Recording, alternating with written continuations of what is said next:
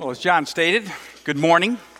I am Brian Telsborough. I'm one of the pastors here at Fifth, and glad that you've chosen to join us, whether here in person or online. Excited to bring this message to you with regards to Palm Sunday, a very eventful week ahead of us. And so, John, I appreciate your prayers. Look forward to, again, as we unpack the Gospel of John. And as John wrote, he intended that we read these stories and believe that Jesus is the Christ.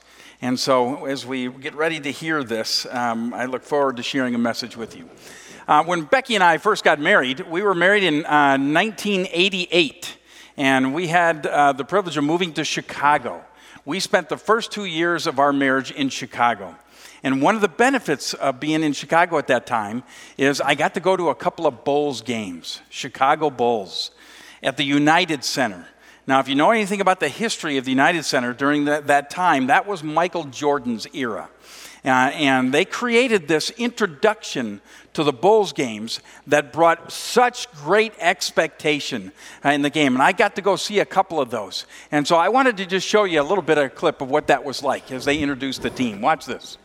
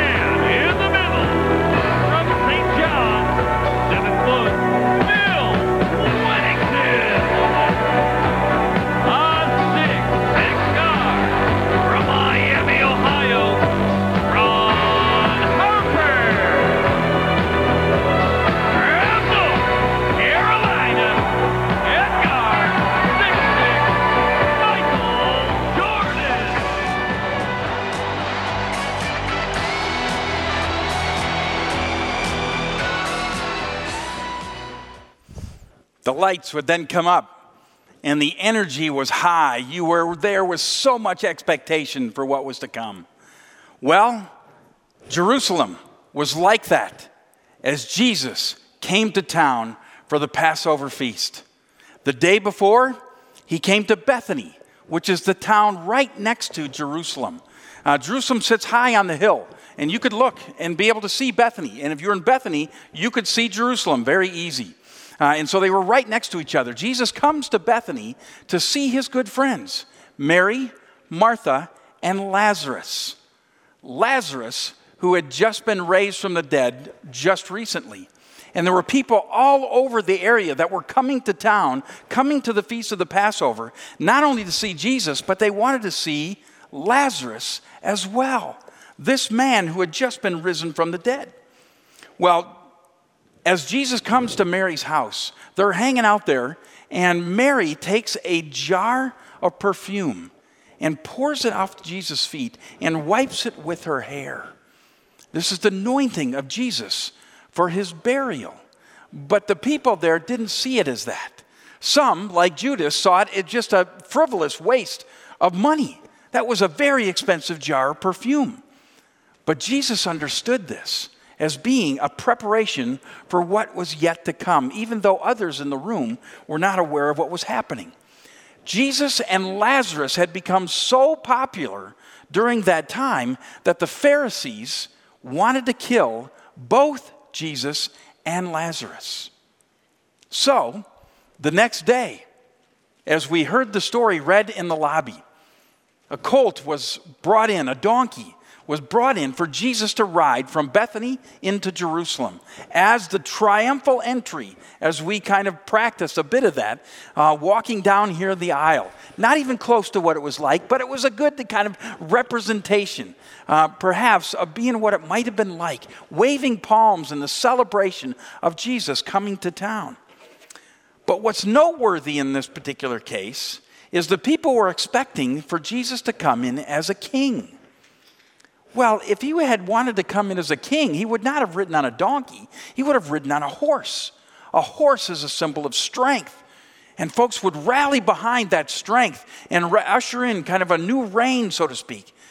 But Jesus comes in riding on a donkey in a way to fulfill what the prophecies had said, that your king would come riding in on a donkey.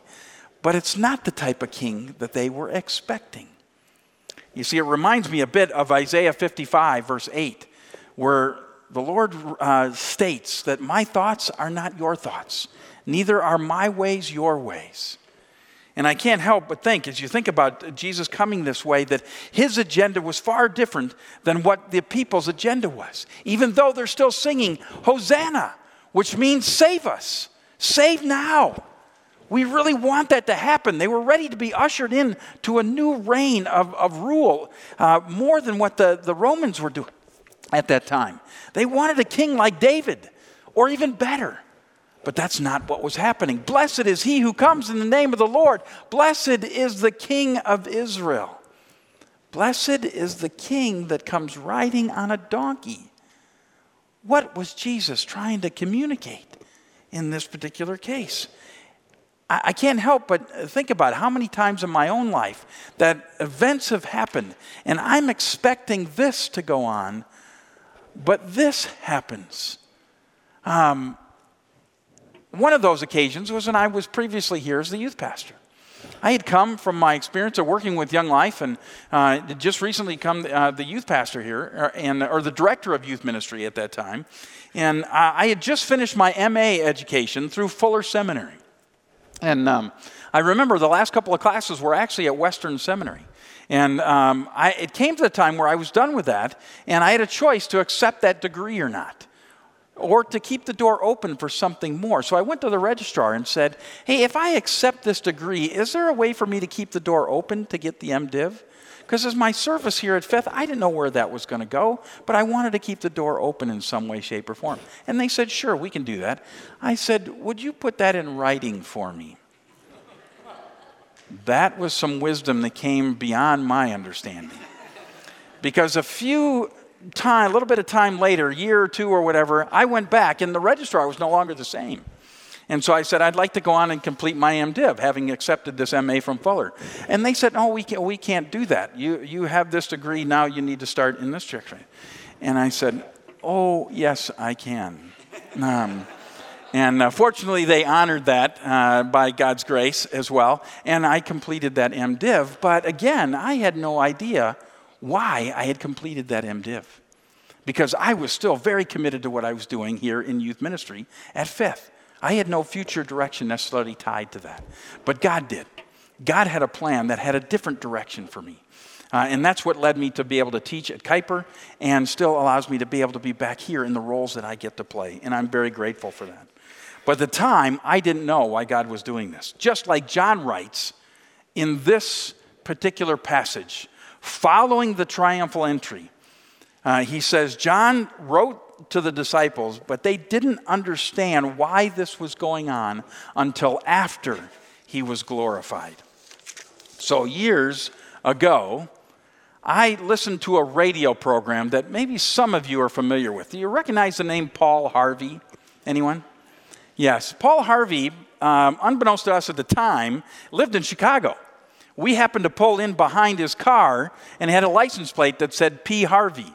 We think that was Paul Harvey's car, but it was before the time that these vanity plates or things existed. But it was his. I think that was his car. And yeah, we did see him actually at the restaurant that we happened to be going at the same time. Well, he had this program called The Rest of Your Life. Or excuse me, The Story. There you go. The Rest of the Story. Sorry. And so for those of you who don't know Paul Harvey, what he would do is he would share a story about somebody. Sometimes they were famous, sometimes they weren't. And you kind of mostly knew what was going on. And then they'd go to a commercial break, and then he would say something further about their life and end that with, now you know the rest of the story. Well, as we've witnessed this triumphal entry, I think for our sake, we need to know the rest of the story. Because it wasn't just about his anointing as coming into Jerusalem as king. He had something much more planned. And so I titled this next little section called The Hour Has Arrived. Because all throughout the Gospel of John, there are circumstances where the word is saying his hour has not yet come. You might be familiar with the story of Jesus at the wedding ceremony, where the family runs out of wine, and Mary, Jesus' mother, comes with some servants and says, hey, this is the situation. Do whatever he tells you. And Jesus says, Mom, no, he says, woman, I think is the way it's described. Now is not my time. Well, he has another occasion in John 7 where he's with his brothers, and they're about ready to go to the Feast of the Tabernacle, but that was going to be in Jerusalem, and tensions were high. And they were thinking it was time to go to Jerusalem. And Jesus says, no, now is not my time.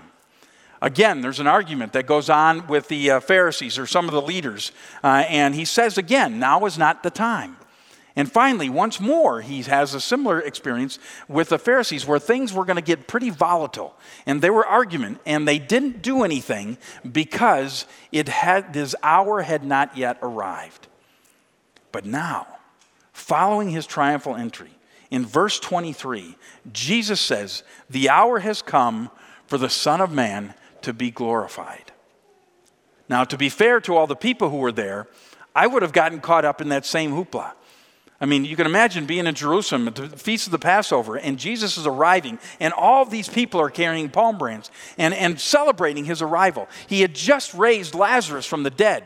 And previously, all throughout the gospel, you hear him establishing his authority over so many things, all over nature. He walked on water. He calmed the sea. He produced food out of nothing or very little things to be able to feed thousands of folks. He healed people with diseases that couldn't have been healed before without his touch.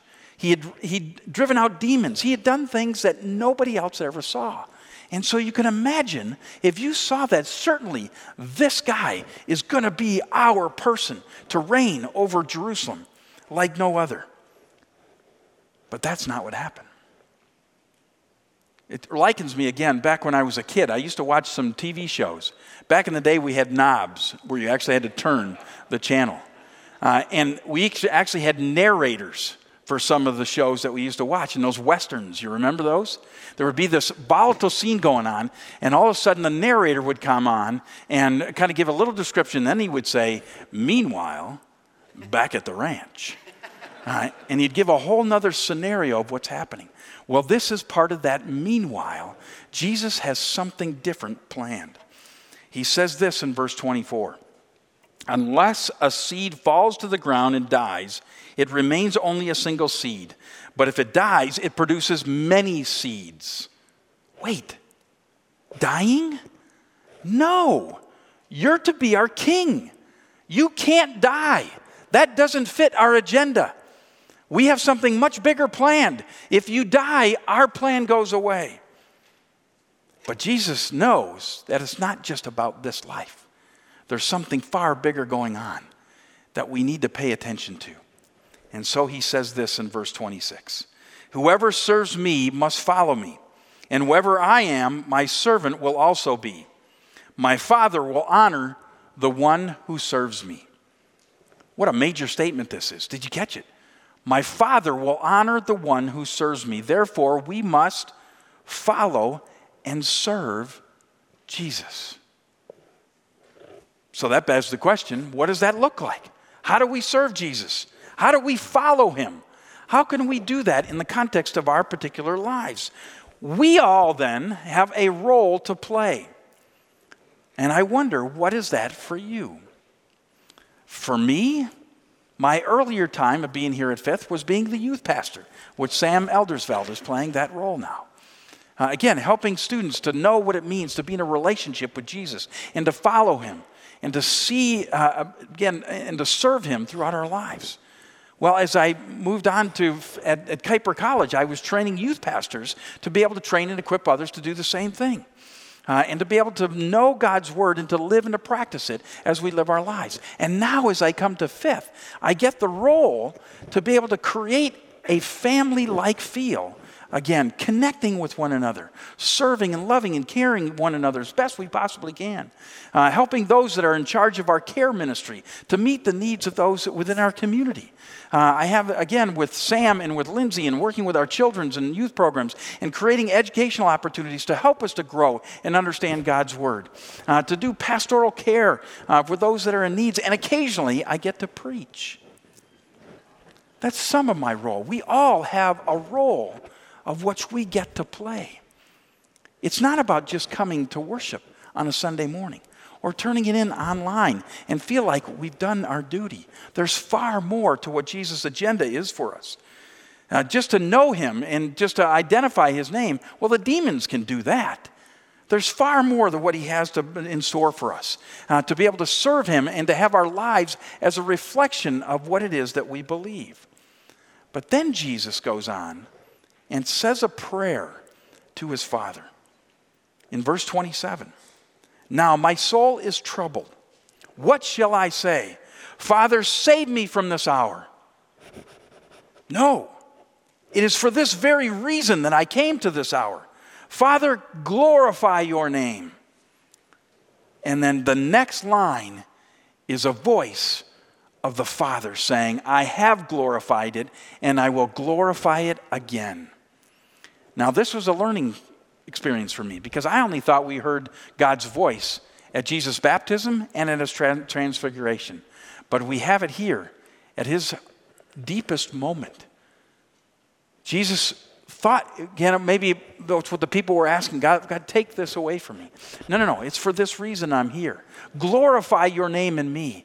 And he says, I have glorified it and I will glorify it again. Then Jesus says to those in the company who heard that, the voice which you just heard was for your benefit, not mine. Now is the time for judgment on this world. Now the prince of this world will be driven out. And I, when I am lifted up from this earth, will draw all people to myself. And he said this to show them the kind of death that he was going to die. And again, this was confusing to the folks that were listening. Death is not our agenda. You are not to die here. We want a Messiah who's going to live and reign forever. But again, Jesus responds with something very challenging in verse 35. You are going to have the light, meaning himself, just a little while longer. Walk while you have the light before darkness overtakes you. Whoever walks in the darkness does not know where they are going. Believe in the light while you have the light so that you may become children of light. Now, I don't know if you've had the experience ever of walking in complete darkness where you can't even see your hand in front of your face. I have. And anybody who was in youth ministry, the years that I was here, knows what I'm talking about. Because we used to play a game here in this building. I learned this from my friend in Chicago. It was called Night Crossing. And we would shut off all the lights in the building. And you started up in the bell tower and had to go to one of the worship center rooms in the other part of the building without being spotted by a flashlight, which I held. And it was a game. You had to take a little piece of paper, get it to the other, and get it back to the other end for your team to win. Now, you'd think that's pretty benign. There's a lot of windows out here, and yes, these shades cover up pretty good. But what you don't know is the darkest place in this building, and it's right below you. There's a hallway that runs down all the way through and comes up over here, and it is completely dark. You cannot see your hand in front of your face. And I got to tell you, I had a lot of fun hitting people with a flashlight down in that room when they didn't know the light was down there. But the reality is, when you are in darkness, you don't know where you're going. you are really just kind of inching yourselves away. You don't know how to walk in darkness. Well, Jesus says, and we would share this content at the end of the game to say, God doesn't want us to walk in darkness. He wants us to walk in light. And he calls himself the representation of that light. And he wants us to become children of light. Believe in the light so that you may become children of light. What a gift. An opportunity we have to not be so unaware of what's happening. Jesus makes it very clear of what's happening by being in a relationship with him. So, that begs the question. So what does it mean to become children of light on this Palm Sunday? What does that look like? Jesus' triumphal entry ushers in the beginning of the end of his last week here on this world. He's coming with an agenda. And he has something that he's trying to accomplish, of which we are going to kind of live through in this coming week. His death will allow many seeds to be produced. And we are those many seeds, those that call him our Lord and Savior. John makes it very clear in his writing in the gospel that we are to follow Jesus and to serve him by trusting in the light and trusting in who he is as we become children of light. So, what does that look like? How do we do that? Well, it begins with knowing his word and doing what that word says. James 1:22 says, "Do not merely be listeners of the word and so deceive yourselves, but rather do what it says." It's not just about hearing. It's not just about knowing, but it's about acting on and living into what he calls us to do. Now, we've been here throughout this semester. I'm back in academia world. Back in this season, from January at the beginning of the year, talking about the Gospel of John. And Pastor John, a couple of weeks ago, shared a diagram with us that's called the circle. And in the midst of that circle, there's an event that takes place. And we called it a kairos moment. And the kairos moment would be, what is God doing to get your attention? Now, you might be here today, watching online or here in the sanctuary, as an event that God might be getting your attention. May you be coming regularly, but maybe today something is different. God is getting my attention with something. And as he does so, he communicates to us to repent and to believe. And to repent raises the question, what is God saying to you? He's got my attention, but something's happened that he's getting my attention. What is he saying to you?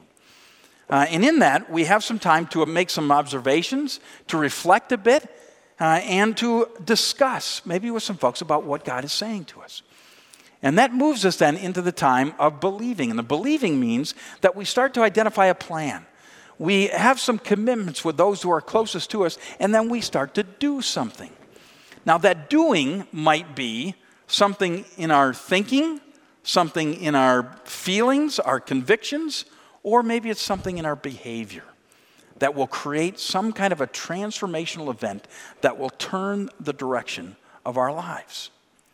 Now, my hope is that we take this diagram. This diagram is in your worship guide. My hope is that you take it home with you and you start practicing the exercises of asking the question, how has God gotten my attention this day or this week? And then saying, what do you think God is trying to say to you? And then to conclude that was, what do you think you ought to do as a result of what God is saying to you?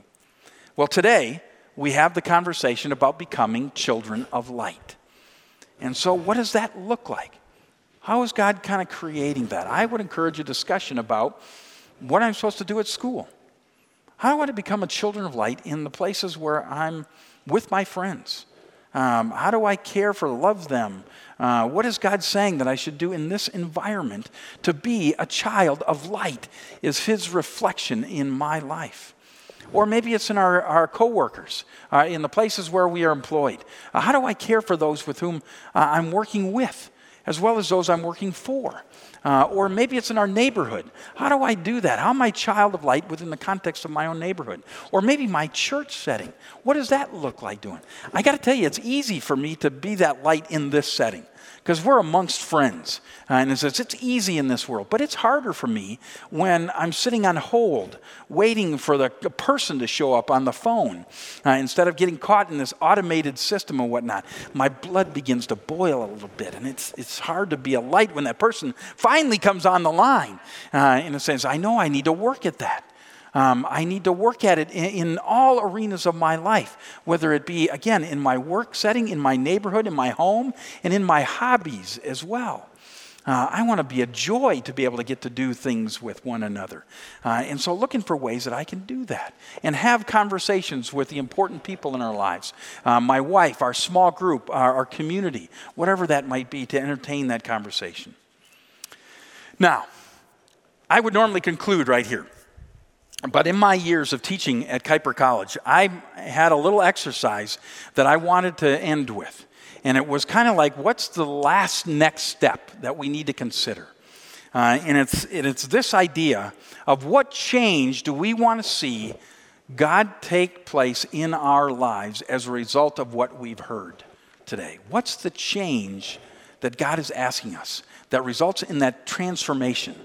What is it? Is it in my thinking? Is it in my feelings? Is it my actions?